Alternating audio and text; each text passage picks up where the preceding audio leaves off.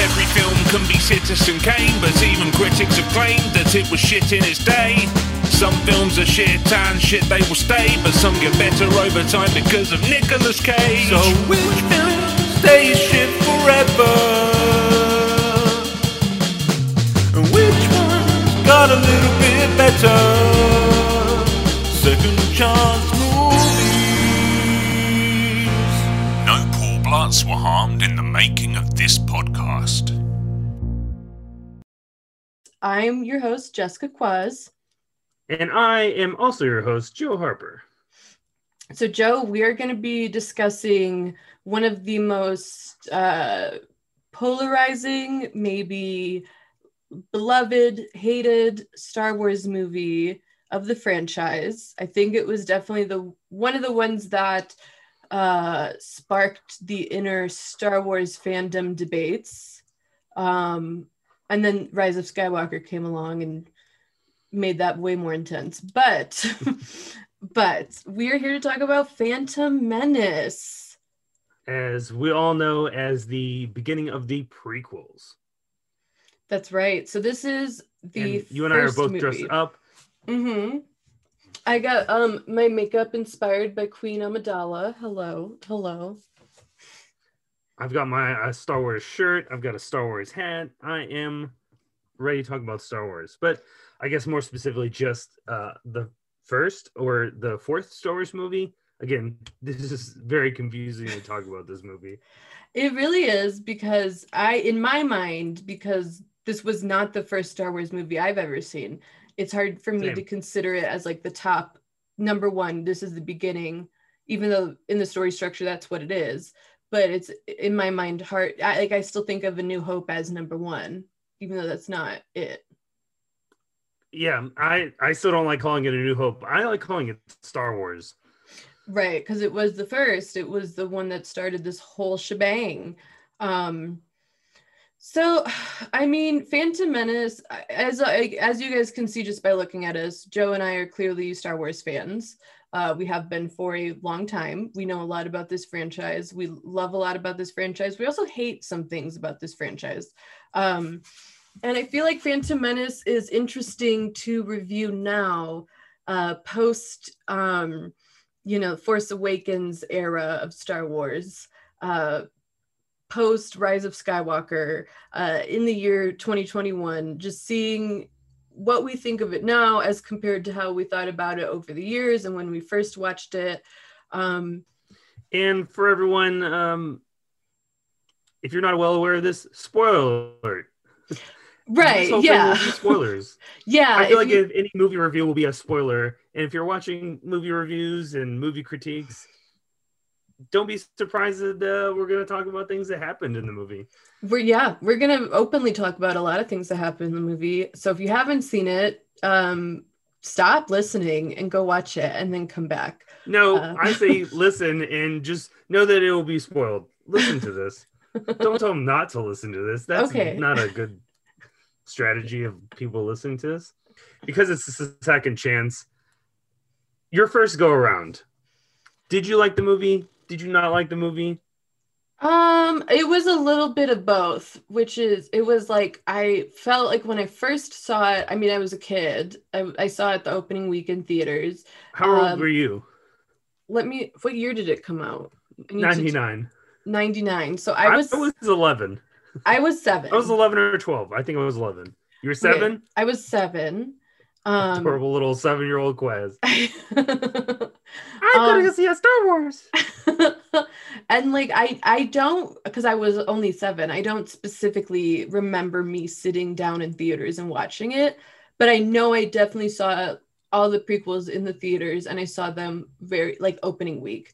So I know that I remember like parents, I have to watch this movie the first weekend. I love Star Wars. I have all the toys and I need to see episode 1 the first weekend. I'm so pumped. And I'm pretty sure I still have that ticket. But yeah, I remember like it was weird because I loved Star Wars as a kid. So I remember being really stoked just to have more Star Wars content.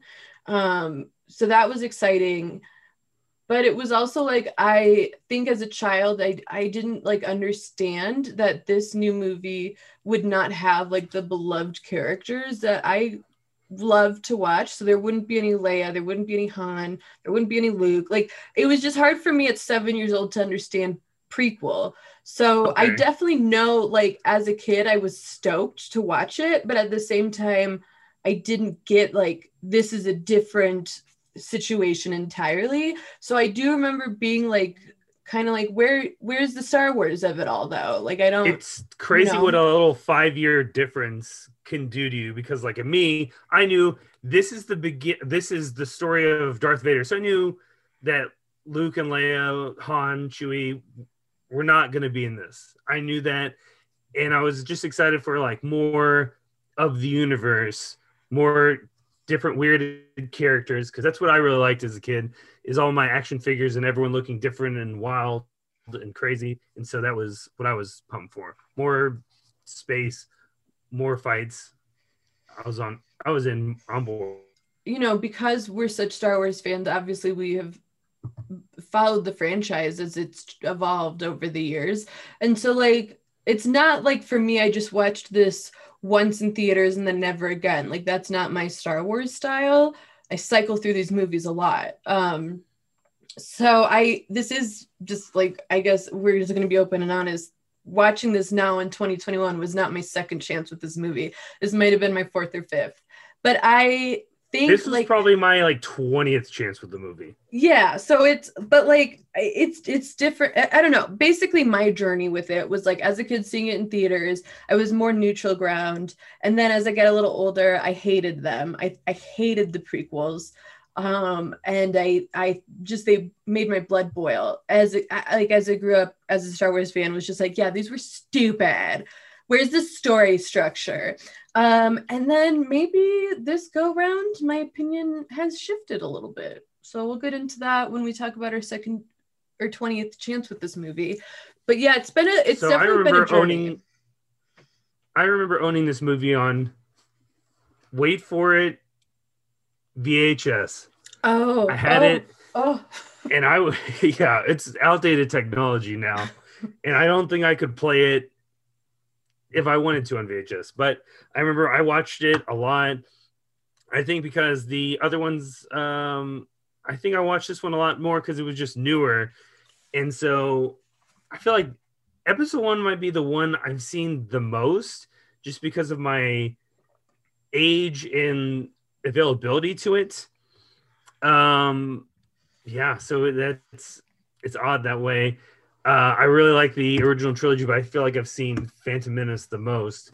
I also was at an age where I wasn't an angry like 30-year-old on the internet boards that it's ruined my childhood. That was my childhood, and it is. I think that's a really good point, that like the age you were at when this movie came out might have completely changed your perception. Like, for like we were saying, like even like a 4-year age difference, I didn't get the idea of a prequel. You grasped that. And so we had two different experiences. Why is Leia not in this? Yeah, I was like, what the hell? Where's my girl? I don't get it. I remember knowing, like, when I watched it then, I'll tell the difference now, then seeing C-3PO, I was like, oh, cool, 3PO's back. And then now I think this is very unnecessary to have 3PO in this movie. I think there's definitely, as you age, at least for us like younger millennial Star Wars fans, I think your ideas of these movies could shift, which is interesting. I think that's why Phantom Menace is such an interesting movie to talk about, not just for this podcast, but with Star Wars fans in general, because it's, you know, you can talk to 5 different people and get 5 different takes on the movie, which I think is interesting. The generations are definitely divided. I think older generations love the original trilogy, will stick by it. There's a big generation now of millennials that just love the prequels. They live their life by them. I've Reddit or subreddits that are just like crazy for the prequels, which I think is funny. And then we have the animated Clone Wars that whole show really helped shape those characters of the prequels. a little bit better. So that's weird that show kind of makes the prequels slightly better in a way. Yeah, I mean, okay, so full disclosure, I've only seen like the first 2 seasons of the Clone Wars. Sure. I mean, but like my take is controversial in that if you need an entire series to back up your movies, are they good movies? So let's get into the movie itself. Let's Sure. just talk about a little bit of this, just the movie. Before we get into our second chance takes, let's just talk about a little bit of the backstory of the movie. I mean, a lot of people listening to this might already know these facts, but some you might not. I learned some things researching this episode that I had no idea about. So to summarize this movie, as IMDb has put it, 2 Jedi escape a hostile blockade to find allies and come across a young boy who may bring balance to the Force. But the long dormant Sith resurface to claim their original glory.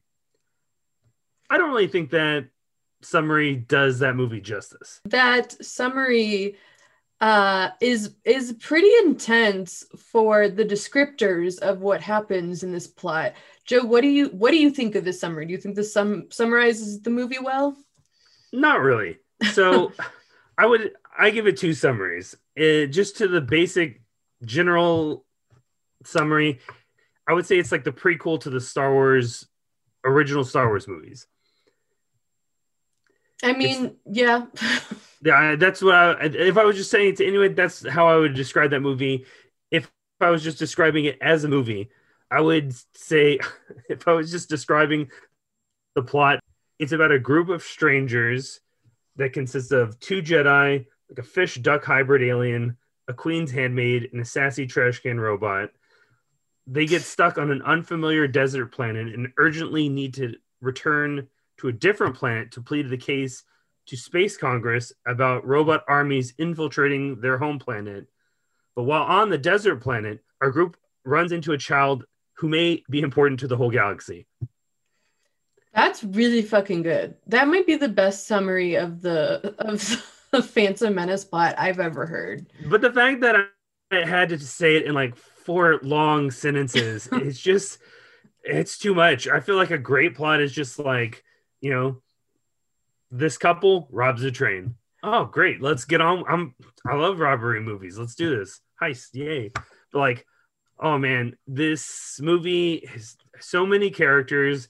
There's a lot of things happening at once, which is impressive, but it also is just, it weighs you down, I feel. Yeah, I agree. So if I was going to describe it to someone that liked Star Wars, knew about Star Wars, but hadn't seen this, I would say, hey, Darth Vader? Do you want to see how he became Darth Vader? Because here we go. And I don't think that describes this movie. It might describe episodes 2 and 3, okay. But he in no way does anything evil. The kid is super nice, and Anakin is like, I'm here to help everyone. So, this is not like a Darth Vader, it is his origin story, but there's no way in this movie that'll lead him to the dark side except he's being taken away from his mom. That's like the one seed that's dropped. Okay, so then another one, like a better one, might be like, Darth Vader, we're going to meet him for this specific movie. We're going to meet Darth Vader as a little boy. Oh, cool. It's going to be like... That's it. Torturing ants with a magnifying glass or lightsaber. I'm ready for that. I guess they could have had. Like for someone who doesn't know Star Wars and just would describe this entire movie, I would just say there's a lot of cool visuals and CGI as 2 ragtag Jedis do stuff. And I think those special effects still hold up for the most part. I agree. And I do think that while special effects typically have nothing to do with the story of a movie, I think there's an exception to be made for this one, because I do think, we'll get into this more later, but I do think the visuals really do play an intricate role in this movie. So I would include that. Like, hey, you like cool visuals? See this movie. I feel like just their characters and designs just like grab you visually. Like Darth Maul. Yeah. So the red, the black, the horns, 2 lightsabers. I think just seeing that, like even in the trailer of the movie, you're like, "What? I need to see this movie." Exactly. So I think for this one, like I would include the visuals for a summary. If no one's ever, if I'm talking to someone who's never seen a Star Wars movie, has no idea what the Phantom Menace is, it's just like, hey, there's a story here, but like, look at what's happening on the screen. While we're on the summary, a big part of this movie, which I don't think I understood as a child very well, and even as an adult, I'm still trying to piece the puzzles together about the Trade Federation invading a planet and how pivotal that is to the story. I definitely Anakin is a side quest in the story. Yes. And I'm still trying. So I mean, for the most part, I'm pretty sure I understand this. Trade Federation is like invading this planet, and the planet's like, please don't do that. And then they go to the city planet, Coruscant, to plead their case to Space Congress. Hey, they're invading our space. And they're like, no, we're not. They clearly are. And Space Congress is like, well, you know what we're going to do? We'll decide on this a little later. We'll do some investigating. No, like, you need to help us now. What do you know? And then Palpatine, as we know, hey, you should just tell them, because they're not doing this, that we should overthrow him. Oh, yeah, that's a good idea. And that gets the ball rolling for him becoming the Emperor later on the line. But it's so crazy. All these decisions that are being made within the span of like a day or two. Yeah, the plot is not that easy to actually describe. It's a actually very compact, dense plot, which is something, like you said, I still have trouble wrapping my mind around at this age. I definitely didn't get it when I first saw it at 7. Yeah, that's why our 2 Jedi are introduced to us to talk about, like, to the Trade Federation. Hey guys, what are you doing? But instead of a conversation happening, they get gassed. So, and then lightsabers. So speaking of our 2 Jedi, let's talk about who is in this movie. So it stars Liam Neeson as Qui-Gon Jinn. I would say he's probably the lead of this particular movie. Then we have, of course, Ewan McGregor. If we had to choose a lead, I feel like he's definitely the lead of the movie, which is a big thing this movie doesn't really have. There's about like 5 to 6 leads, and they're all pretty split time-wise evenly. And we'll go. Okay. So, I mean, yeah, it's like you said, like hard to distinguish a lead, but I guess it's like kind of his journey-ish, sort of. I don't know. And then Ewan McGregor as Obi-Wan, of course, we know that. Natalie Portman as Queen Amidala, or Padme, whatever you feel like calling her. Jake Lloyd. For this movie, I would call her Padme. She is. They don't reveal her as the queen until later. Yeah. I think of her in this movie as Queen Amidala because she's got some real fierce looks, and she was marketed as Queen Amidala with the iconic fashion. So and this is really the only movie where we get Queen Amidala. Well, that's neither here nor there for this conversation. Then we have Jake Lloyd as young Anakin Skywalker, and then often overlooked, but still in the main cast, is Ahmed Best as Jar Jar Binks, and we will get into Jar Jar Binks later. I think there's a lot to say about him. Yeah, there is. And of course, I'm sure you know, but if not, wow.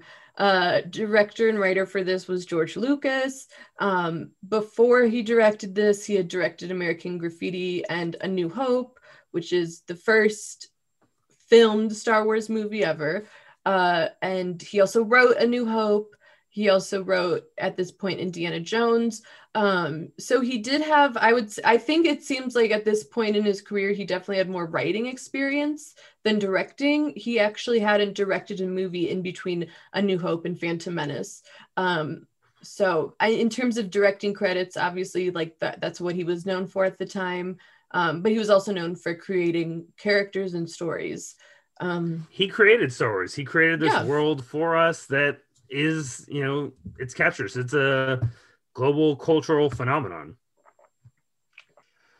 So as far as Oscars are concerned, it was nominated for 3 Oscars: Best Sound, Best Sound Editing, and Best Visual Effects. But it did not win any. The Matrix won all 3 of those awards, and that makes sense to me. Yeah, I'm not mad at that. The Matrix, swept any type of award that Episode 1 was nominated for. It looks like The Matrix beat it visually. And if we rewatch that movie, I know that still holds up visually. So,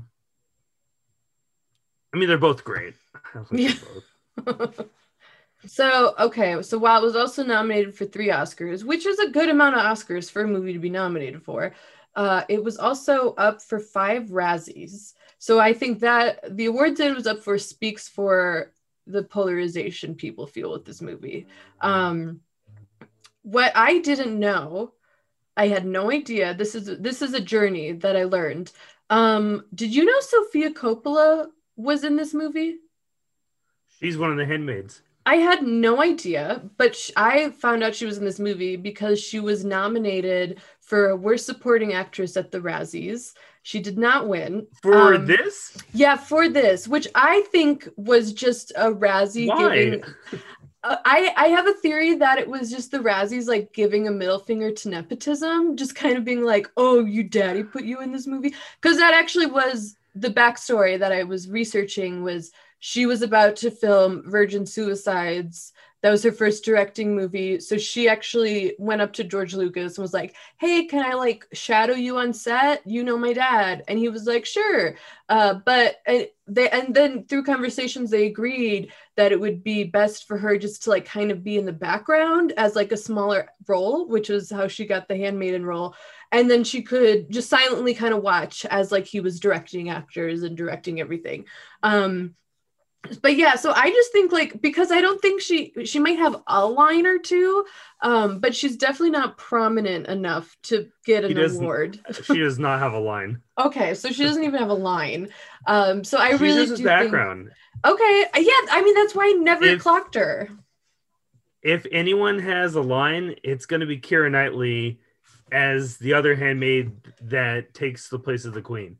So anytime you see Natalie Portman as the handmaiden, Keira Knightley is queen. Okay, that's what I thought. And then I was kind of shocked to find out she was nominated for a Razzie. And then, yeah, the more I thought about it, it was probably just like a middle finger to nepotism, just being like, okay, you just got this background role because your dad, which is like, who cares? She didn't. I don't even, by that story you told me, it doesn't sound like daddy put her in the movie. It sounds like, hey, I'm going to talk to one of my dad's friends. Hey, yeah, I want to try and be a director. And he's like, sure, yeah, you can follow me along, but want to be in my Star Wars? Hell yes, I want to be in Star Wars. I'll just be quiet and watch you. So yeah, that's a dumb nomination from the Razzies. It is. And unlike the Oscars, they lost all of their nominations except for Worst Supporting Actor for Ahmed Best, which I do not agree with. I don't like that. I don't like that one bit. No, he's... No, No, he did not deserve a Razzie for that. He did not. And we'll get into that later. But I think we're both, no matter how you and I feel about Phantom Menace, you and I are both very pro Ahmed Best. We really like him here. I like that guy. I like him too. So the budget for this movie was $115 million. An opening weekend, it earned I'm just rounding it up, roughly $65 million on May 23rd, 1999. The gross I think it got in the US was $474 million, and worldwide it earned roughly $1 billion, or it earned $1 billion and some change. So not a bad chunk of change for a budget of 115. No, it definitely made its money back, and we're talking like huge numbers, money that I can't even fathom. So yeah, it did very well. I mean, at the end of the day, they got their return. So if you didn't like it, they still made a Success ton in of their money. book. Yeah, clearly. Hey, let's keep making more Star Wars. Here we are. I mean, as long as they keep making Star Wars, I will still keep paying to see them. I think I will too. Yeah, I'm in the cult. Yes, Star Wars. All right. I do want to talk about at least the reviews for them. It looks like it is the lowest rated Star Wars movie on Rotten Tomatoes. It got 52% from the critics and 59% from the audience, which are both rotten in their eyes. Yeah, I mean, that's not too bad though. It's still the lowest. Wow. Okay. Interesting. I don't know if I The agree only with one that. that's beating it is by critics. Critics for Rise of Skywalker, 51%, so not much lower. And the audience is 86%. They really liked Rise of Skywalker for I don't know why, but yeah. Let's just get into some of the reviews. Critics, I'm ready to hear these reviews. Okay, Tell me some reviews, Quaz. So a pretty negative review comes from Evan Williams at The Australian. He wrote, "Everything in Phantom Menace exists in a bright, noisy vacuum." Harsh. I mean, it's colorful. It's nice. I mean, it's there's nice sound visually to the effects. eyes. Yeah. Yeah. That's what it got nominated for, all the sounds. All that noise in that vacuum. Andrew O'Hagan at the Daily Telegraph wrote, "The visual effects in The Phantom Menace are so good that you find yourself not caring very much about Qui-Gon's prophetic murmurings." I like Qui-Gon, and that guy can shut up. Okay, here's a positive one. You might like this one. I love positive reviews. One of George Lucas's creative high points, an excellent look at the failings of society on the brink, the original subversive Star Wars entry. And that came from Evan Dosey at the Midwest Film Journal. We had me at the beginning of that because I do think this Star Wars is great in the sense of we had our original trilogy and we got so many new ideas. We have like the Jedi Council, we have new planets, we have new creatures. It just opened up the world of Star Wars, which I think is what George Lucas does the best and really well, is just creating new worlds and environments for us and ideas. Yeah. Yeah, I would agree. I mean, it is very creative. This is from Stephen Rosen at the Denver Post. He wrote, "Perhaps Lucas has become too lost in his mastery of computer-generated effects and digital sound to remember that creativity in this movie is not just a technical thing." Oof. Oof. Let's just do one more positive to outweigh the bad. There's a sense of discovery in scene after scene of The Phantom Menace, and that comes from the iconic Roger Ebert at the Chicago Sun-Times. And then last but certainly not least is my favorite critics review. And this comes from Thelma Adams at the New York Post. Good old Thelma wrote, "What's missing from George Lucas's heralded return to the screen is ... sex." What? What? Yep, that was Thelma's takeaway. Who is Thelma and why was she just thinking about sex and Star Wars? I don't... Who in this movie would have sex in each other that she was expecting? Qui-Gon and Obi-Wan?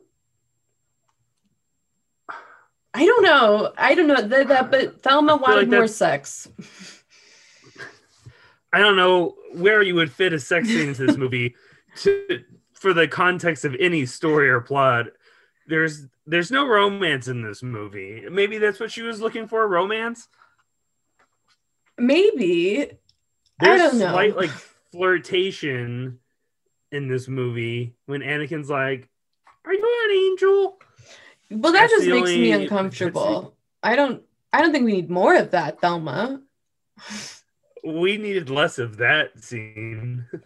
Truly. So I don't know. Thelma wanted people to bang, and she didn't get it, and so she felt a certain way about Phantom Menace because of the Is that why everyone didn't like this movie when it came out? Not enough banging. That could be a reason. Didn't like this movie. I mean, okay, so I think. And at 7 and 11, we didn't care about that. No, I definitely wasn't thinking about that, but you know, Thelma, whatever age she was thinking about the lack of penetration in this movie. Okay, girl, that it's a hell of a takeaway. So I think, I mean, the reviews, like we've been reading, they're negative, they're positive, they're about who knows. So it just shows again how polarizing it was. The fact that it, you know, made a ton of money, was nominated for Oscars, but then it was also up for Razzies. The fact that there's an extreme mixture of critics where you have iconic Roger Ebert saying he loved it, and then you have a bunch of people saying, no, this was stupid. So it's just, I mean, like we've been talking about, people respond very differently to this movie. And I think that what we just read shows that very clearly. So let's get into our second and or fifth or 20th. We've both kind of lost count on what chance this was. But you and I both rewatched the movie in 2021. And let's just talk about how we felt. Wow, cool. So how I felt, it's difficult for me to express how I feel during this movie because I feel the same way. I'm excited just watching Star Wars. I think it's really more obnoxious for my wife because I'm quoting it the entire time. Because I've seen it so much, I find most of those lines like iconic, and they probably aren't to anyone but me, but I can quote that movie pretty well while watching it. Before we get like really specific into the things we liked and we didn't like about this movie, I just want to have a quick conversation about Jar Jar personally, because there's time to talk about Jar Jar. I think it's time to talk about Jar Jar. Yeah. Let's rip that Band-Aid off. Let's just do it. Let's just get it out of the way.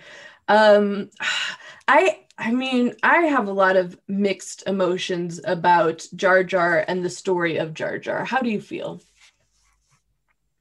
First of all, I just think we need to start off by saying I think Jar Jar is one of the biggest polarizing things of this movie that have fans hating this movie. Most of the time when I hear someone like bad-mouthing the movie or like, that movie sucks because it has Jar Jar and he's annoying. And I think he's kind of annoying, but I don't care because that's a fun character trait, or, you know, he's the obnoxious stranger they meet on their journey, and he can be obnoxious. Let him be goofy and silly. This is also a movie kind of aimed at general audiences for families of all ages. And yeah, some kids are going like, oh, he's talking funny. I like it. I think his voice is kind of annoying. Mostly when he just squeals. I mean, I kind of feel the same way about Jar Jar as you do, where I, you know, get that he can be annoying, but honestly, like, his annoyance for me doesn't take away much from the movie. Like, I can still watch scenes with him and be fine. Like, I don't think he's so irritating that he ruins this movie. I think he's also pretty easy to ignore because he just pops up and says like silly things. Like, you don't need to take him seriously. But yeah, I think it is overlooked often that he was the main character, whether we like it or not. He was prominently featured. And, you know, just like some backstory with that, like we said, you and I are both very pro Ahmed Best. What really annoys me about just Jar Jar and how it's like talked about is that if you like it or not, whatever, but I think it's very clear that Ahmed Best really gave it his all. Like, he was committed to that voice, he was committed to that role. And I think it comes out now. Like, I see that he was really into it, and it's not his fault at all. It also should be pointed out that he's essentially the first motion capture character we've ever received. Most of that credit goes to Andy Serkis for Gollum, but it's really Ahmed Best as Jar Jar where motion capture took its, started its journey. And without that, we wouldn't get a lot of characters like Thanos now, which is great. Like, yeah, Jar Jar in and of itself as just like technically is impressive. Yeah, I mean, totally. It was very new technology. Also, you have to consider that they were acting and writing with this new technology. So that's pretty tricky. And I do think, in 2021, he honestly, the detailing of him looks pretty good for being a completely new technology. I think it works. Like you said, Andy Serkis does get a lot of the credit for evolving this, but it really wasn't him who started it. People just don't like Jar Jar, so they don't like to give it credit. They forget about him. But this was the first poor time. Little duck fish creature. And I do think, like, he's, like you said, was I think a character that was not marketed, but was sort of created for the family audience to have. Especially speckles. The amount of times he gets like his tongue stuck on things or caught, the amount of times he steps in poop or talks about poop is crazy. Yeah, I mean, it's definitely like a clumsy, slapsticky kind of character. And I guess that was sort of like new humor introduced for Star Wars. But like, I don't know. I get it. I get why he is distracting and annoying, but I don't think it's enough to write him off as one of the reasons that this movie just doesn't work. I think that there's been so much Jar Jar backlash too. Like, that was very unnecessary for Ahmed Best specifically. And I mean, there's interviews, you guys can look it up. It's very fascinating and also heartbreaking to hear what he went through. And so, I just say justice for Ahmed Best, truly. Like, he was a very integral part of cinema technology. And because of that backlash, we got less Jar Jar in episode 2 and essentially no Jar Jar in episode 3. And I feel like that's a big disservice to our story, especially because he is a huge part of this movie. And they essentially wrote him to like a background character to the third one, which I really want to know, like a Jar Jar arc. I hope he pops up in some sort of Star Wars lore in the future, even if it's just like an episode of Mandalorian, just one episode, one little thing, just to how does his little life go?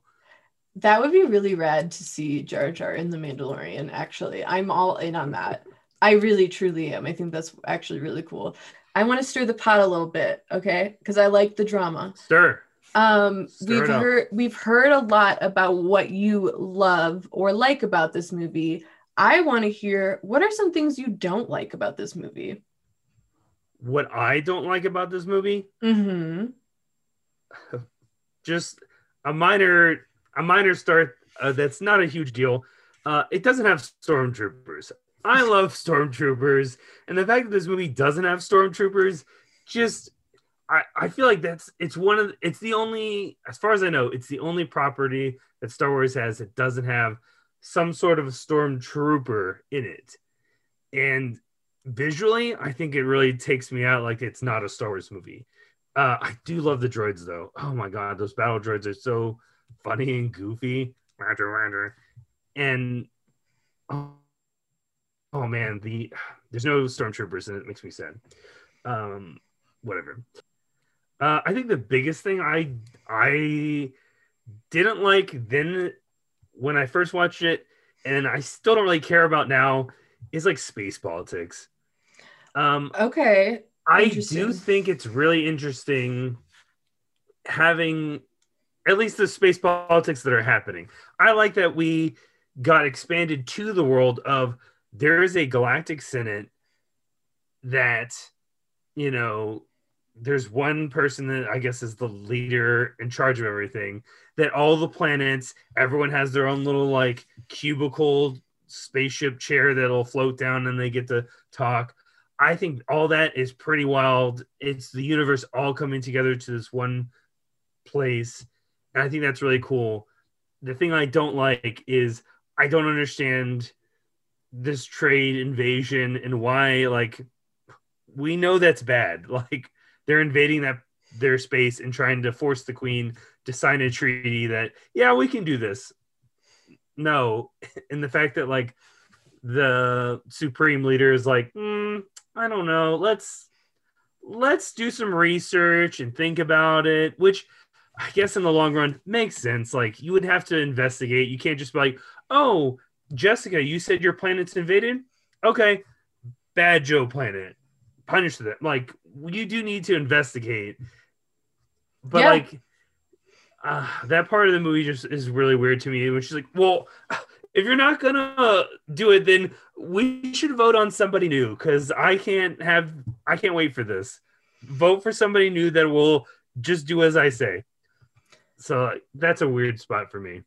So I do agree with you at some points. I actually find it really interesting to, as an adult now, not as a kid, I couldn't give a shit less about the politics of Star Wars.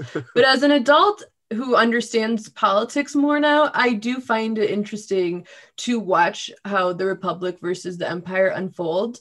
However, I do agree that trade is not the freshest way to introduce it. I mean, trade is incredibly boring in real life. Like, I don't care about the trade of space. Like, I think it could have been way cooler if there was something more impactful in this movie about, like, the politics of it all. I guess they were saving that for later, but, like, yeah, I do like the politics, but trade is just so boring. And I think one of the biggest thing, or I keep saying one of the biggest, they're all big to me. One idea that people were upset about this movie was that, I guess, to defend Jar Jar, Lucas would always say, well, it's a kid's movie. Okay, why did you put politics into it? That seems like an adult theme to me. That's a really good point, because as a kid, all that flew way over my head. I didn't understand that we were even talking about politics. I just was like, ooh, this Senate chamber is pretty dope. Like, the pods. Look at all these, like, this is cool. No, I didn't care about, I didn't get, and I still don't get it, like you were saying, as an adult. As a kid, I did not care about this stuff at all. I do think, because I'm a huge West Wing fan, that we need some sort of Star Wars politics show like West Wing. That's a really, where it's just like different creatures and planets that are like at Coruscant, like, oh, these Chewbaccas are just irritating me. The Wookiee planet is just, they will not listen to reason. I think that would be actually really incredible to watch as an adult. Absolutely. Because I think this stuff is interesting. I think that's cool. If it's politics, you know what? This can be the Star Wars series where we don't have to worry about having it be for kids. It's definitely for adults. That one critic can have her sex scene in it, and we're all happy. Wilma will be happy. I think that's actually a really, really great idea. I do enjoy that. What's the thing you don't like about the movie? Okay, so I'm just gonna, this is like the elephant in the room for this movie. I love hearing elephants. One of the biggest things, one of the most glaring issues for me is Anakin and Padme. In terms of their characters and their relationship in this movie, I find that both feel very one-dimensional to me. There's not a lot of depth with either character, yet both characters have a lot going on for them at the same time. He's a kid. I don't know how much depth the child needs. That's a fair point that he is a kid, and yeah, like kids are dumb, but So he's also born into slavery. Like he's a slave child. That's a lot. Like there's some potential depth there of like what's it like being an intergalactic slave child? That's pretty intense. one of Anakin is also on my list of why this movie doesn't work for me. I think this movie might work slightly better if Anakin wasn't like 9 years old. If he Totally. was roughly about 15, maybe, that way he understands why he's a slave, why being a slave is awful. And if he's a little bit closer to Padme's age, maybe she's 16 or 17. I feel like because that would make more sense that maybe why she's a queen. Oh, she's 17, a little bit older, not like let's make a 14-year-old our queen. That seems weird.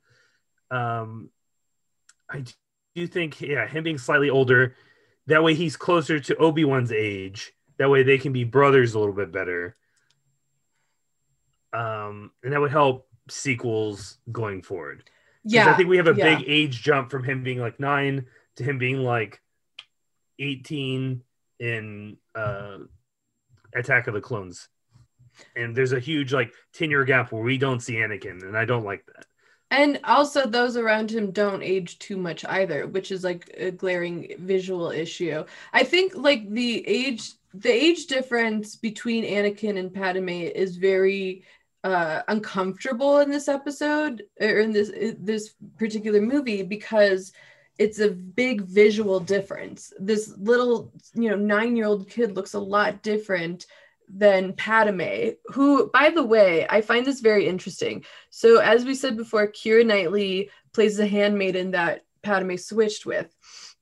When Keira Knightley was cast for that, she was only 12 years old, which is mind-boggling to me. Jake Lloyd was 9 when he was cast and when this was created. So they're much closer in age. But then you have Natalie Portman, who was like literally 18 at the time of filming this movie. So there is like this really uncomfortable, like almost visual thing that we can see of this 9-year-old little child and this teenage woman. And I don't want to say woman because she's a teenager. This teenage girl, they just look off as this potential pairing. Romance. Yeah. Which is also incredibly uncomfortable because there are moments where they hint at like potential romance. And it's just really off and uncomfortable. And us as the audience, knowing that he's going to be Darth Vader, knowing Luke and Leia are going to be a thing, that means he has to have some sort of partner to produce those two. And being that she's the only female introduced, it's got to be her. Like, no surprise, it's going to be her. And the fact that we're pairing up this child and this slightly older child is off. It's off, especially when you get into their actual, just the actors' ages makes it a little uncomfortable. I think if they had tweaked this to make them both teenagers, she can still be older. I don't really care. But like they're both like 2 years apart or so in like late teens. I think it works a little bit nicer. Yeah, and him being separated from his mom too. He understands the weight of what is happening instead of like, I'm a little kid, I don't really understand what's happening. He knows, and then again, this is more his age, not their relationship. If he gets taken to the Jedi Council and learn, he's way too old. That makes sense. Him being 9 and being too old. Are you guys kidnapping 3-year-olds for Jedis? What's going on? Like, I agree. Oh, he's like 19. Like Eagle Scouts, 18, you can't be a scout anymore. You have to get your Eagle Scout before 18. Like, I get it. That makes sense to me. Yeah, I fully agree. I think there's a lot. No, way too old. That is really weird because again, he looks so young as well. So when there's all these different scenes where he's, too old or it's just odd. Like it just doesn't work. I completely agree that if they had written Anakin to be a teenager.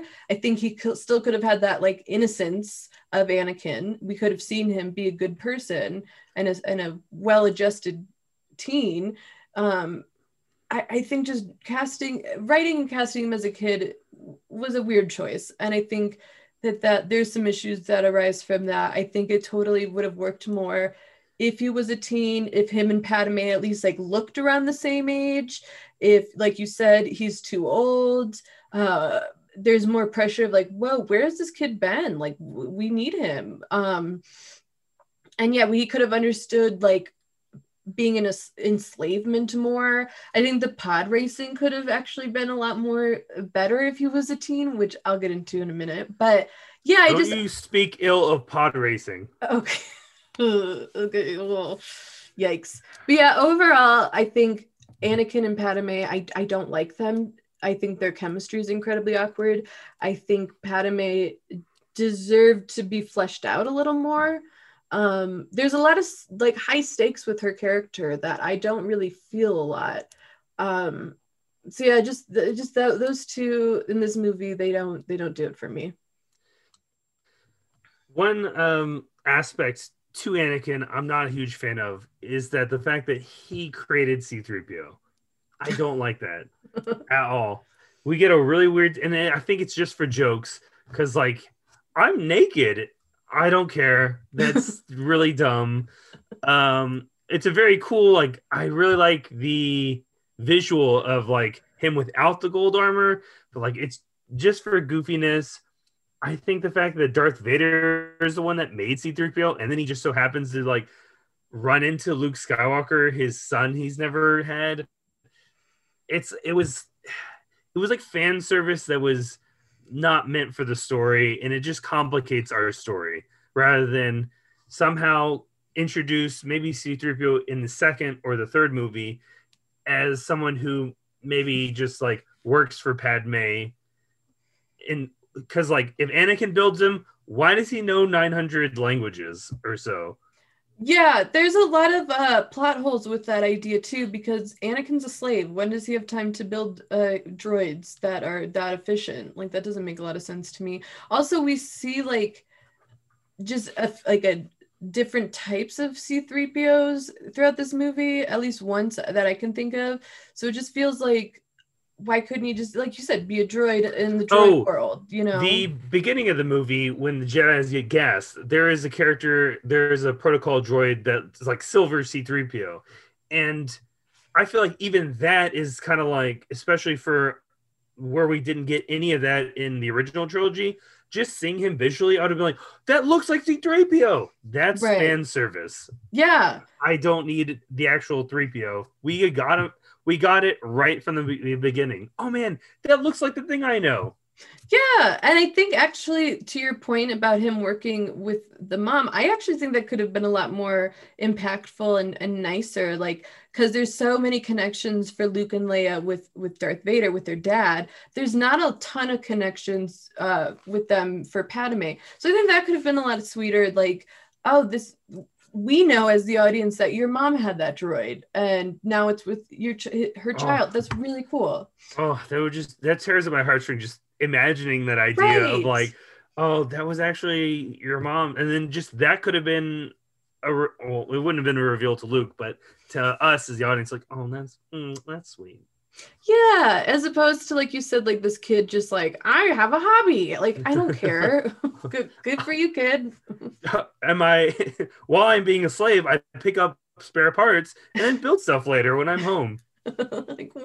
Wow, what a productive child Anakin was. He really just could do it all.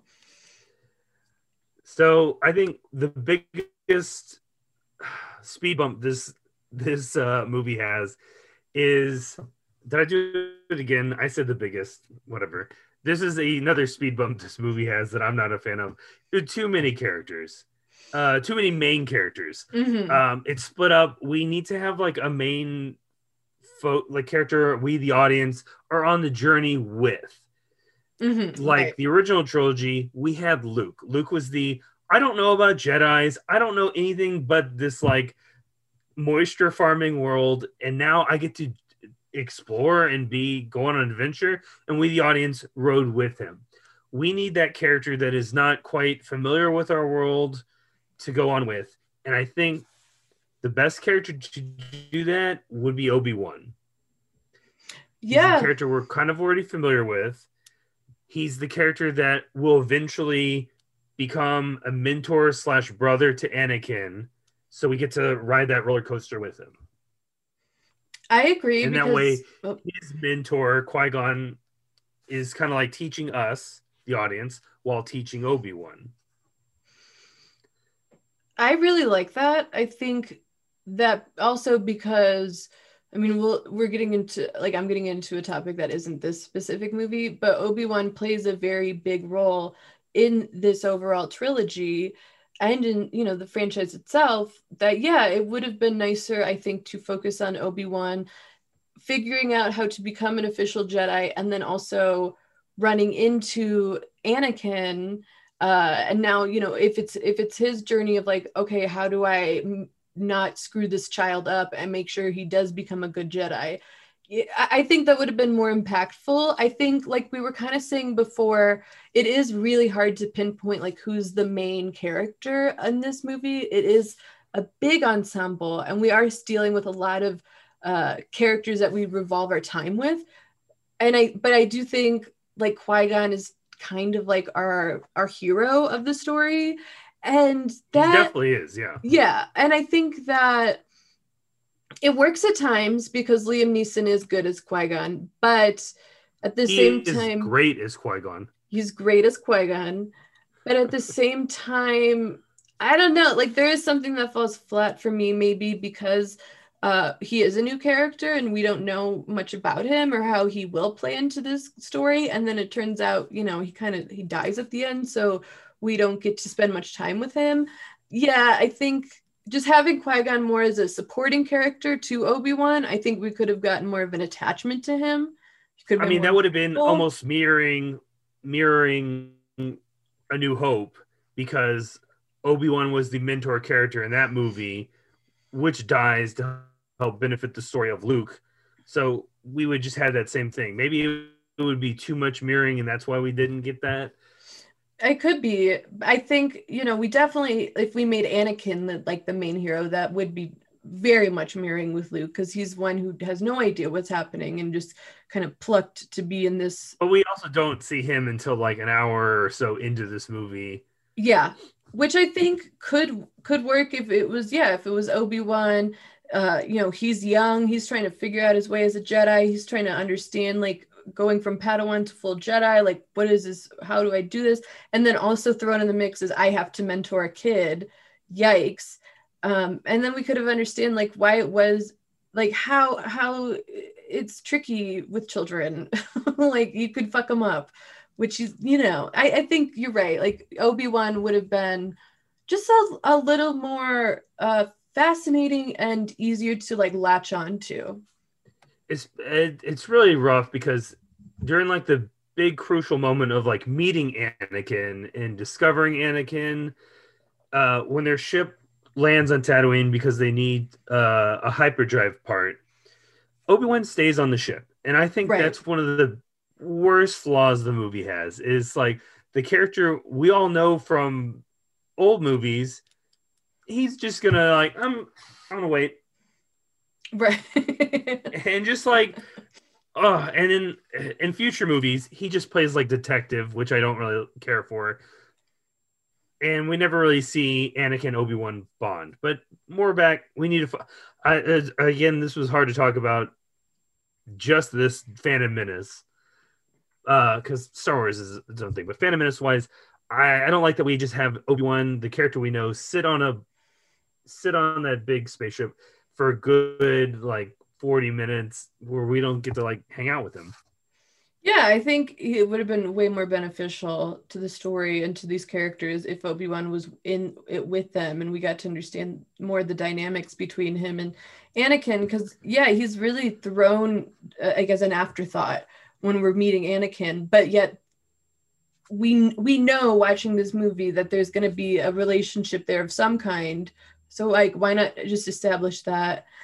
But again, it's hard because I do like Qui-Gon. I do. And I like Liam Neeson as Qui-Gon. And I think he's got some really great moments. And he's an interesting, Jedi master. But at the same time, like, I would rather have had Obi-Wan more present in this movie. So for our story of this movie and for the general arc of Star Wars, Qui-Gon had to die. Yeah. But I will talk more about that when we talk about our things we love. Okay. Not that I love that Qui-Gon died, but right. no. What do you have any more things that are like I really don't like about this movie? Yes. And go on, because I've named all my 3. Okay. So I know that this is going to be a touchy subject for you because we've already sort of brought it up and you got triggered. So this is where we fundamentally disagree on this movie. And I just want you to just listen for a second. I'm absorbing it all in. Absorb it all in. And then we can have a debate. Okay. One thing I do not like, I can tell you're already getting uncomfortable. Just say it. Just rip that Band-Aid off. I need it. The pod racing. Why? Okay, why do you hate pod racing? What about pod racing? I told you to absorb it. Absorb it. I'll be quiet while you say incorrect things, but okay. Go.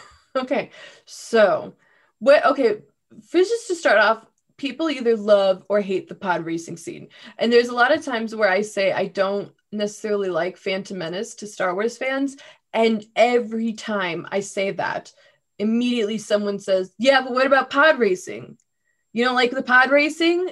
And so it's a thing. It's like Jar Jar. It's like the pod racing has a big definition in how you enjoy or don't like this movie. Okay. It's a big chunk of the movie. Or at least it's one of the biggest like action sequences of the movie.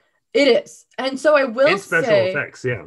I will say that I do think the special effects and the action of it has held up over time. I think it looks cool. I'm not saying it doesn't look cool. I think it looks awesome. I think it's visually an accomplishment for that time. And the fact that it still holds up, A+. But my things are, 1, it takes a little too long. I think the suspense of it dies towards the end because it's like, oh, we're still racing. Okay. It's still only these 2 on the track. All right.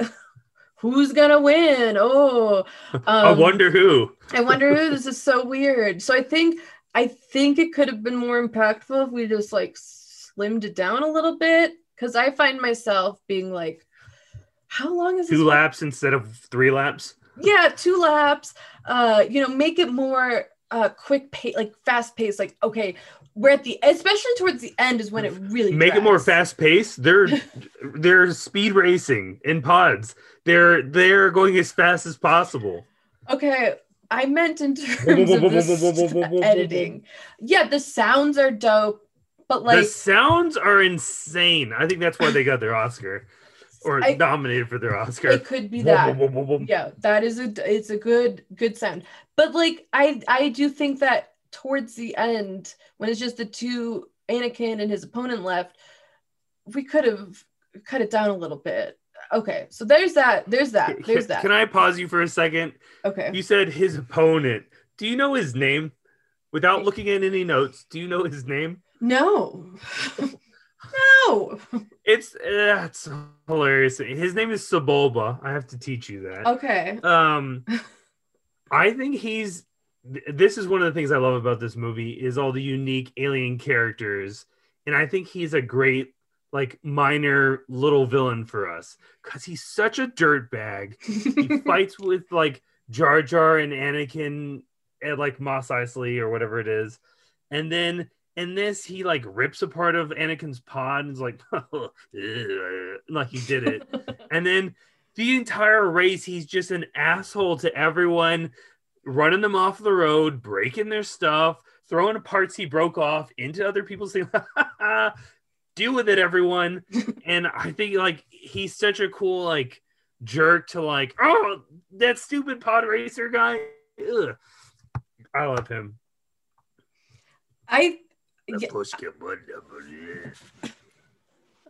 Okay, I haven't given him enough attention, clearly. Sorry about it. Okay, but here's the thing. Another thing about the pod racing. Okay. It feels like it's inevitable that Anakin will win also, because it just does. Like, it just feels... There's no stakes because we're like, okay, it's Anakin. We know he's going to win. Exactly. But yet at the same time, the stakes are actually very high, because if Anakin loses, him and his mom are trapped as slaves. He's stuck in his life forever. And also Qui-Gon, Obi-Wan, and Padme cannot get the supplies they need to carry on their plans. So like actually they have to figure out another way to get their stuff. Right. And that would delay a lot of issues. Like that would delay them. That would cause problems. So actually, like there's a lot riding on this pod race. Literally the fate of his future is on this race. And yet I don't feel that like at all. Like I don't understand like this is a big deal. He needs to win, and he might not because he's, for whatever reason. Like I don't feel that. Maybe if Anakin knew how much was at stake, like, because I think he's just riding just because he loves pod racing and wants to impress everyone. Or he's trying to be helpful. He's just like, if I win, I can get your parts. But he doesn't realize the like side bet that Qui-Gon puts on him. So I feel like if it was more like, because again, if they get the parts, he just did something nice. If he doesn't get the parts, it doesn't really affect him at all in his mind. So if it was more stakes for him, I need to beat this guy, then you'd probably be more inclined to like, yeah. Yeah, I think you're right. And I also think that this is where him being older would come into play very well, because like he's a child. Childs don't understand stakes. Like they don't understand bets, but like a teenager would get that. I don't like the detail where he's like, I'm one of the only humans that can do it. Why? Why are you the only human that can do it? What about being human has anything to do with pod racing or not being able to... Humans can fly the spaceships, X-Wings. What about being on the ground? Is so much more different. Gravity, no. I don't understand that. I also don't. It was just to show like he has the Force. We could have, I guess, but then do all these aliens have the Force? I think him just like catching up and like winning is still cool. And I don't know. There probably was a way better way to show that he had the Force. I still don't think he has the Force just because he can pod race. Right, because it's like he just has quick reflexes. Yeah, he's like quick reflexes. That's about it. Yeah, I think there could have been a bigger moment in the race where he has to use the Force, because it seems like he's just like pressing buttons and doing triggers, and like, yeah, I'm no pilot, but I feel like you can learn how to do that. Well, as a pilot no, I'm not a pilot. What if? Okay, so another thing about this that annoys me is kind of in line with what you were saying about like, I'm the only human that can do that. Okay, whatever. Literally right before the race is about to begin, we learn that Anakin has never won a race, let alone even finished a pod race. And so what does it matter if he's human or not? Yeah. So like, okay, you're the only human that can do it, but you can't even do it that well, apparently. And that doesn't make me root for him more. It's not like, oh wow, this could be the one, you guys. It's like, fuck this kid. What are you doing? I think when I heard it this following time, I was like, Qui-Gon, you need to place your bet on somebody else. Oh, I just like doing it. I'm not good at it, but it's like a hobby of mine. It's like me with piloting planes. I've never done it, but I'd like to. It'd be fun. I mean, yeah, and so like, it's again, maybe if he was like a little more skilled, but he was in a higher league. I don't know. There's something about some brat being like, I actually don't know what I'm doing. Then I'm like, okay, well then stop. Don't do it. That annoys me. Yeah. Stop doing it. They really need this part. Maybe you could help, create a heist to get this from Watto. Oh, that would have been way more fun, but not the Jedi way. True. And I do think you're right. Like Anakin needed to know that, like, okay, not only are these parts a big deal, but like your future is on the line here. This is a very big deal, kid. Get it together. I think that could have been way more impactful than just him being like, I don't know what I'm doing, but I'm gonna give it a go. Like, what if Anakin didn't know what a Jedi was too? Like, hey kid, we're this thing called Jedis. If you do this thing, you could become one of us. Ooh, I like that. I need to do this to become one of you guys. I don't like that Anakin, especially because like in our OT trilogy, Jedi are kind of like, no, those I don't think those are a thing. Han is very dismissive that Jedis exist. And in this world, Anakin's, I know that thing that nobody on my planet would ever know about, because why would a Jedi visit this dirt hole? Yeah. I mean, yeah, I think that could have just the idea of like him, okay, well, first of all, his enslavement doesn't seem that bad. He just has to work as a kid. I mean, it's not like that. Yeah, child labor laws, but like he just can't leave the planet. He still has his mom. He has to work in a place where it's his number one hobby. Right. We can all be so lucky. And his boss is super fun. I love Watto so much. Again, it's this movie introduces us to so many creative looking, weird characters with weird, fun personalities. Oh, no money, no parts, no deal. Love that guy. You're right. He doesn't have it that bad. He gets to do what he loves and have some humor at work. Oh, you get to collect junk parts and put them together. You made C-3PO. You love this. I mean, so if his enslavement was worse, then I could really feel the stakes of like his life sucks. And this is his one opportunity to get him out of it. Yeah. But instead, it's like... Yeah, I wish we knew what his mom did for Watto, too. I don't know what the mom does. Right. We don't know what the mom does. And essentially, like, his mom is just left in the dust, which is, like, I think could have been way more interesting if it was not just his life, but his mom's on the line. He could get them both out. This is a really big deal. You need to win this. If we could just feel that. We don't really feel that. Maybe you're right, because he doesn't know. Also, he's a kid, so he doesn't understand the gravity of the situation.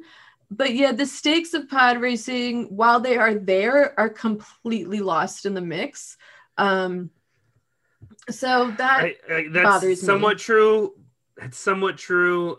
I agree that there's not really the stakes for Anakin for this, but I don't care. It's so cool watching all those pod races zoom by and all the characters and the crashing. Each lap provides us with something new and weirder and different. We get like at one point Tusken Raiders shooting at them and like, oh shit, someone might get shot. That's nuts. So what was throwing shit? He's, breaking their stuff. Anakin, one of his little, I don't know what they're called. One of his little engines popped off and is spinning, and he's got to like have a weird tool to like connect it. Which, one thing I'm not a huge fan of this movie. It's more so about I'm not a huge fan of Star Wars in general doing this. Is all the edits each time there's always new versions of the movie out. So I just have one more thing that I don't like about this movie that we've already sort of touched on, so we don't need to talk about it too in-depthly, but I don't like the plot. It's hard to follow the entire storyline. Even as an adult, it's hard to follow. I mean, we've talked about that. Yeah. It's a lot of things. It's very complex, actually. And I feel like the entire plot of it actually just takes a backseat behind to the visuals of it all. Because like there are cool moments, of the storyline, and there's cool visuals that accompany those moments, but it's easy to forget how they're all tied together. Like, it's really easy to be looking at a scene and being like, wait, how did we get here from where we just were? Like, I think that's an issue for me. Okay. So just the overall beginning, middle, end of this whole plot is actually way too much. Just way too much.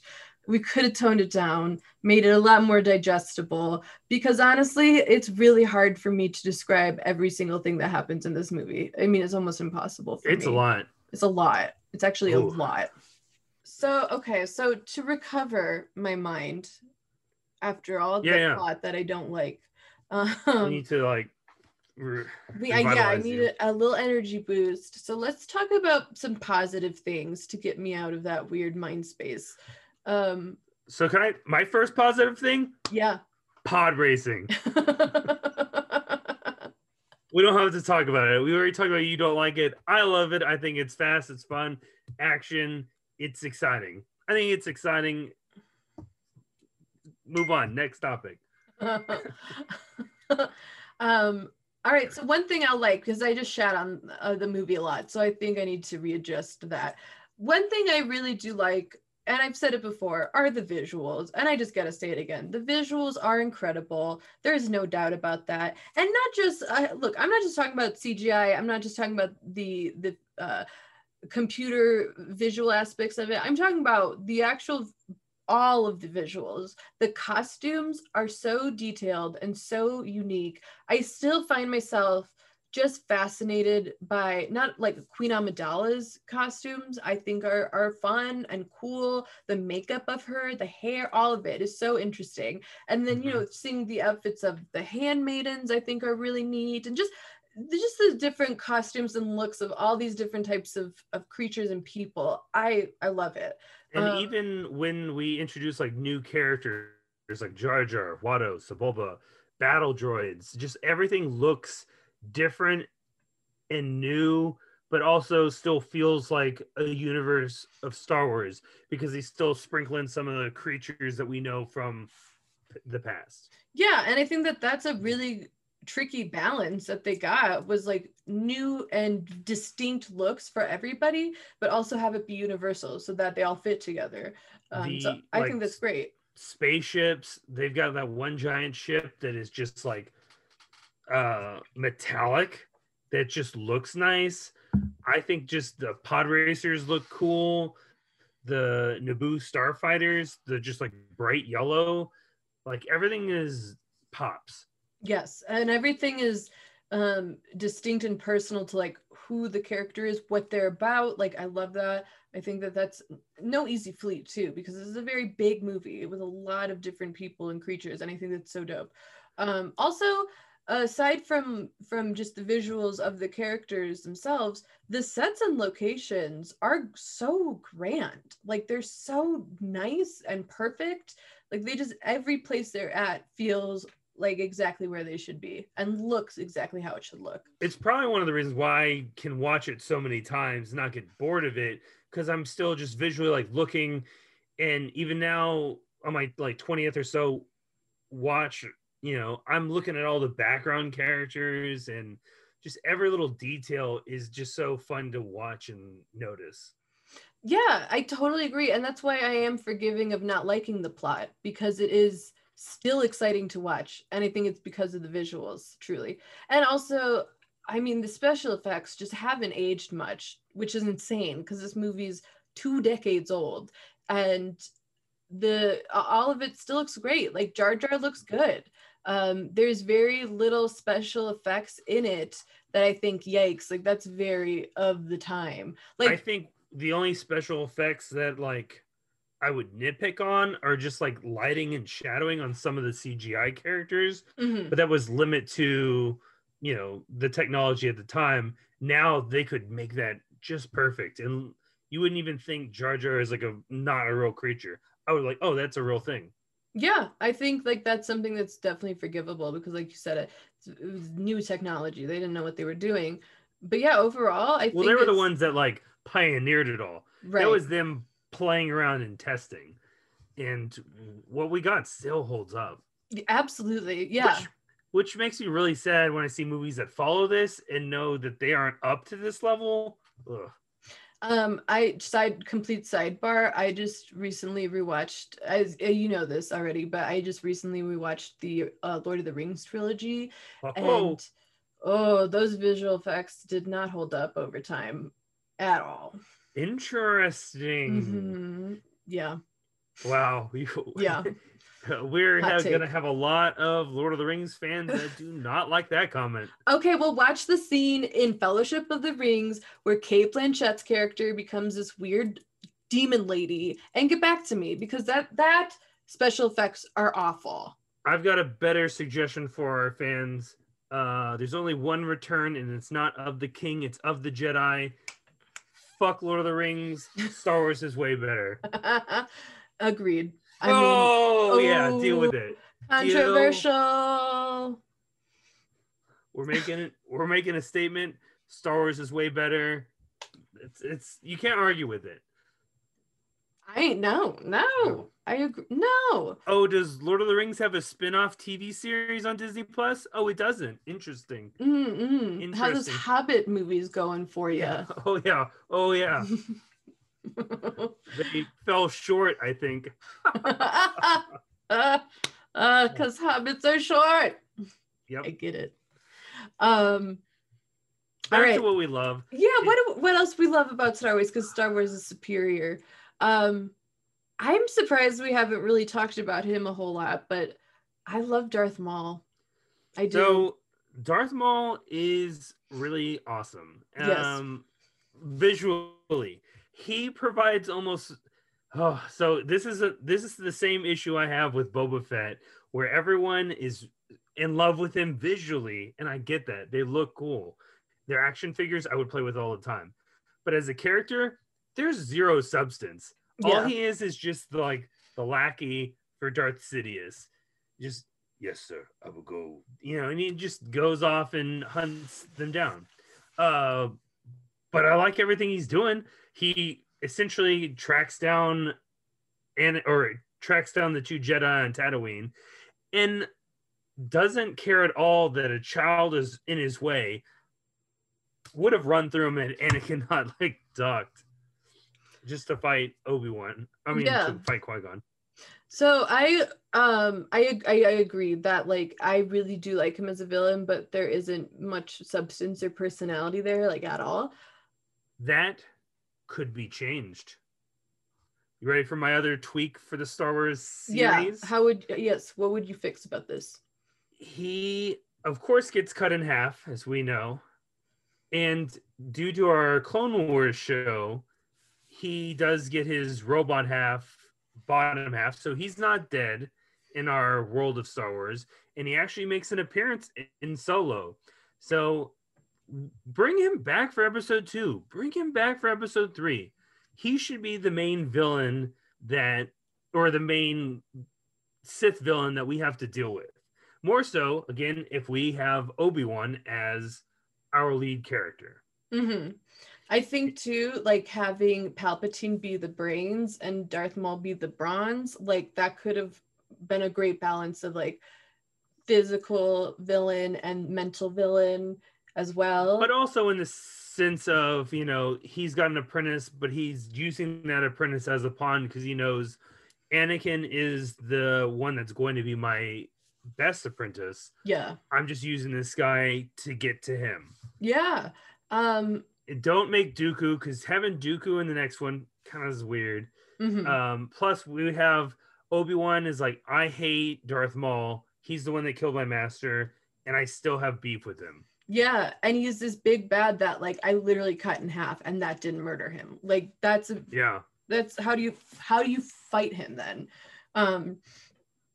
There could have been a lot more places we went with Darth Maul that would have been really cool. But like you said, overall, I like his look. His look is fucking iconic. There's no doubt about that. Double lightsabers, which, okay, fun fact. Did you know, you probably know this because you can recite the movie word for word. Did you know that this is ultimately the only Star Wars movie that doesn't say the word lightsaber? I probably do that. Okay, I didn't realize that. When I'm thinking about it, Anakin does say like, "Your laser sword." Yeah, he calls it a laser sword. Stupid kid. Stupid dumb kid. Get out of here. Why do you know what that is? You live on planet Dirt. Okay, so but back on track with Darth Maul, I found out some like kind of fun facts about the villain that I didn't know a ton about. I love fun facts. I love fun facts too. So actually originally Darth Maul was going to be a bigger character. And Okay. Actually there was a lot more lines of dialogue he had and a lot more interactions he had with characters in the original script, but were just taken out. And it even just cut it. just cut. Yeah, we don't need him. Fuck him. Apparently. Okay. Another fun fact. I didn't know this at all until I was researching for this episode. Benicio del Toro was originally set to play Darth Maul, but he left. He left because George Lucas took away most of his lines. So he's like, "Why am I even doing Fair this? point. I'm in makeup anyway. No one's gonna know." Oh, but you know what? Good thing for Benicio. What a great move, because then he gets to come back and be DJ, which is probably one of the best Star Wars characters. Hot take. It's not, but I really enjoy that character. Yeah.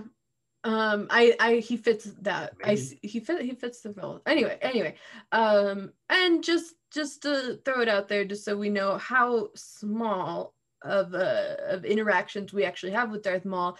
While he's thought to be probably the most iconic villain besides Palpatine of the prequels, he's only in the movie for 8.5 minutes, roughly.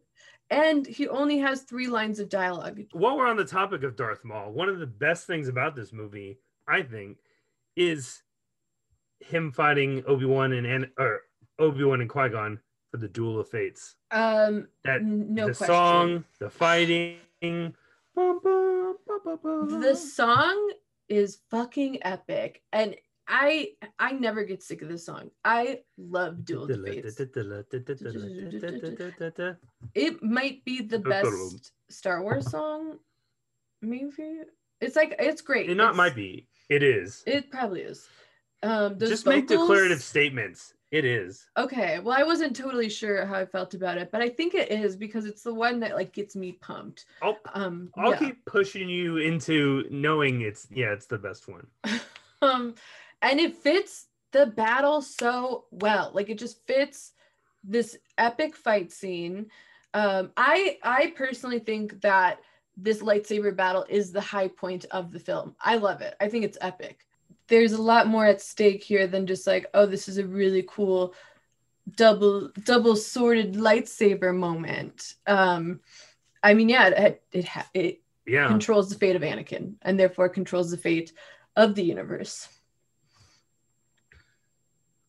I will say on my first viewing in the theater, I was so shocked when Darth Maul got cut in half. I did not expect that going in. I thought this is going to be the villain. He's essentially going to be our Darth Vader for 3 movies, and he wasn't. And that I was like, did he really just get cut in half? He fell down the shaft into 2 pieces. What? He again has a very distinct, very iconic look. He's a big bad. He's a fun villain to watch them fight. I wish we had more of him. But that is definitely one thing I liked is Darth Maul. I just do. And everything surrounding him with that lightsaber battle. To me, the lightsaber battle is iconic. You just show me that and I'm good, you know? And then I do have one more thing I do want to say that I do like, and I think it gets overlooked a lot. It's not really talked about a ton. With the exception of 2 characters I've already talked about, I really like the casting. I'll just say I really like the casting for the adult roles. I think they nail that. The kid roles, they could have done a little okay, but I think in terms of the adults in the movie, the casting's incredible. But with our tweaks of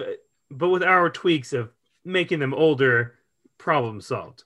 Right. I think Natalie Portman still could have been a good cast. I don't know. Whatever. I'm not talking about things I might not like. I'm talking about what I like.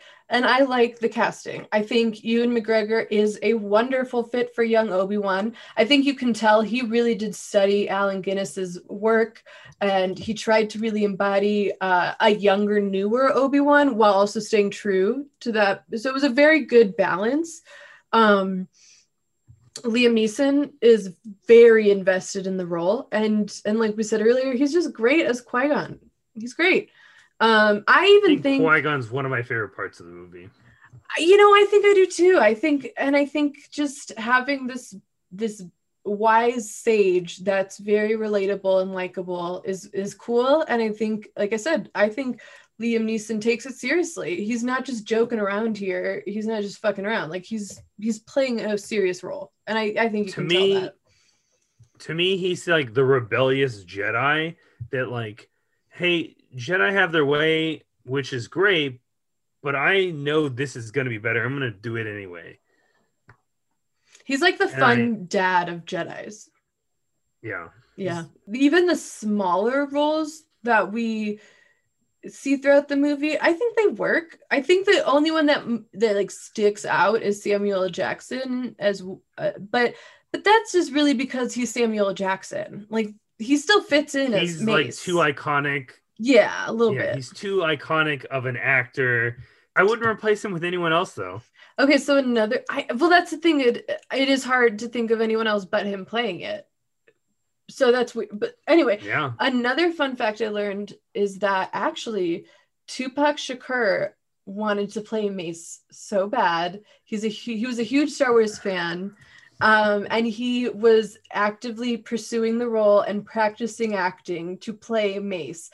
But then, unfortunately, he was murdered before he could actually have his official audition. Who knows? If you read some of the casting ideas, they're bonkers. So he could have, like for instance, Michael Jackson. Thinking of the same one?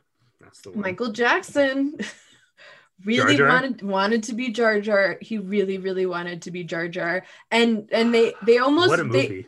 they actually were considering casting him, but they thought he was too big for Star Wars. And that's why. It's the only reason why. That's crazy that he was too big for Star Wars, but Samuel Jackson wasn't. I know. But yeah, he was the king of pop, blah, blah, blah. And plus, I guess that's true, yeah. Yeah. And also he was really controversial already then. So I think whatever. It was such a big deal though that Ahmed Best actually told a story that him and George Lucas and Natalie Portman went to a Michael Jackson concert, and afterwards they all went backstage so George could introduce Michael to Ahmed and say, this is the guy who's going to be playing Jar Jar, and get Michael's approval, which they did. Yeah, so it's what? Bonkers. Yes. Why were they getting his approval for a project he's not involved in? I don't know, but George Lucas was really on board with the idea. Michael Jackson, I just want to let you know we're making a movie, and this is the guy we're going to have in the role that you liked, that you're not involved in. Is that okay? Yeah, so it was some weird talks about casting up in the air, but overall I think they did very well. And one thing I do really like about the casting choices as well is keeping Ian McDiarmid, who plays Senator Palpatine and then is Palpatine in the originals. Keeping him was very smart because we get the visual idea of like, this is who this character is. So I just really like that. I like that he was kept. And even as a kid, I knew like, oh, that's the Emperor. Yes. Why are you guys listening to this dude? Like, it's clearly that is the guy. Yeah, and I think that's really smart because almost anyone, even a dumb kid, can grasp onto the idea of like, oh, I know him. Like, that's who that is, without having it be shoved down your throat at all. It's just, you already know. Like, oh no, this is a bad guy.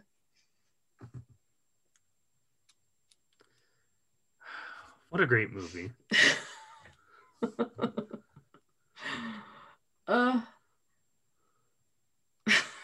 Okay. Is it time to wind down? our second chance? I think it is. So Jessica, after watching this film a second time, quote unquote second what time. do you think?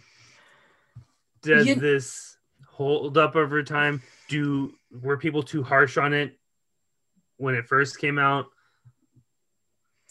So are you asking me if this movie deserves a second chance? Does this movie deserve a second chance? So if you had asked me this, I don't know, my actual second chance watching or third, I would have said no, it's bad, it's harsh. It deserved all the bad criticism. But there's something about watching it here and now in 2021 as adults, I won't say my age. I say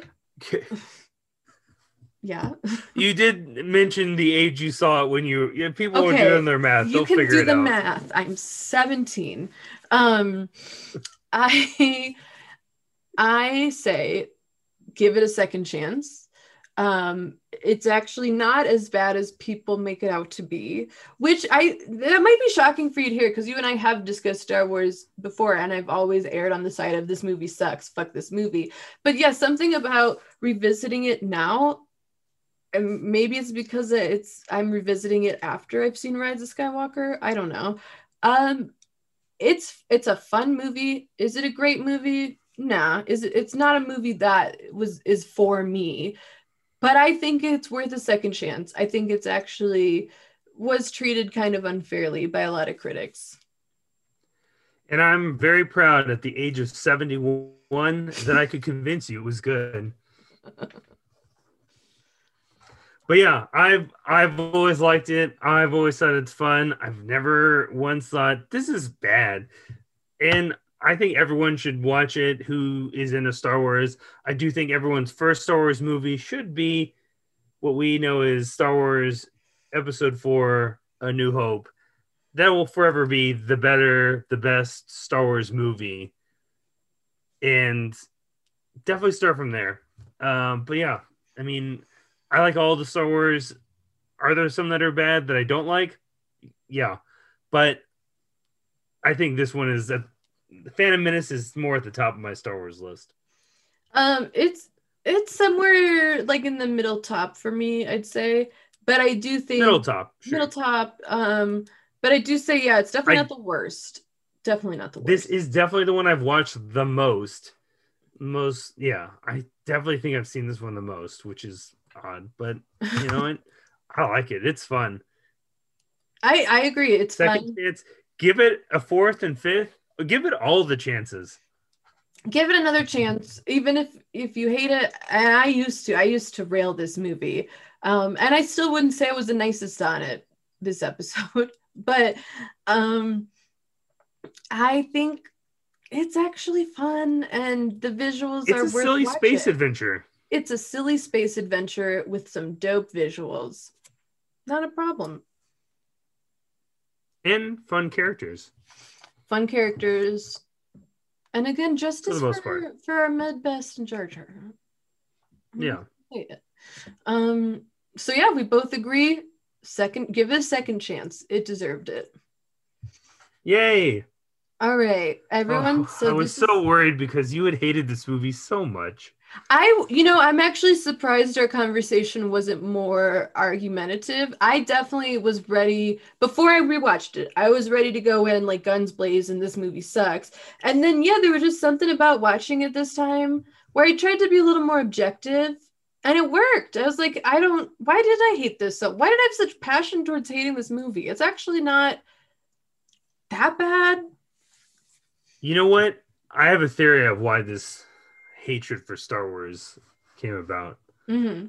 Michael Jackson has been bad mouthing it because he wasn't Jar Jar, and one person was, well, the King of Pop said it. Well, then I hate it too. And then everyone, because internet was new, it spread. I gotta be like Mike. Yeah, I think you've uncovered some deeper, darker issues about Michael Jackson that were always just kind of on the surface. We liked it a second time. We encourage everyone to watch it again if you feel inclined. Don't hate on it as much as you did the first time around. It's not that bad. It's not that bad. And if you agree or disagree, we want to hear from you. Leave a comment below. Let us know what you think. What did you think the first time around? Did you like it? Did you hate it? Has it changed at all? Let us know. We want to know what your first and second opinions were. Okay, so bye. Bye, everyone. And I just want to say, Thelma, I'm so sorry Star Wars didn't have more sex in it. I'm so sorry. Second chance.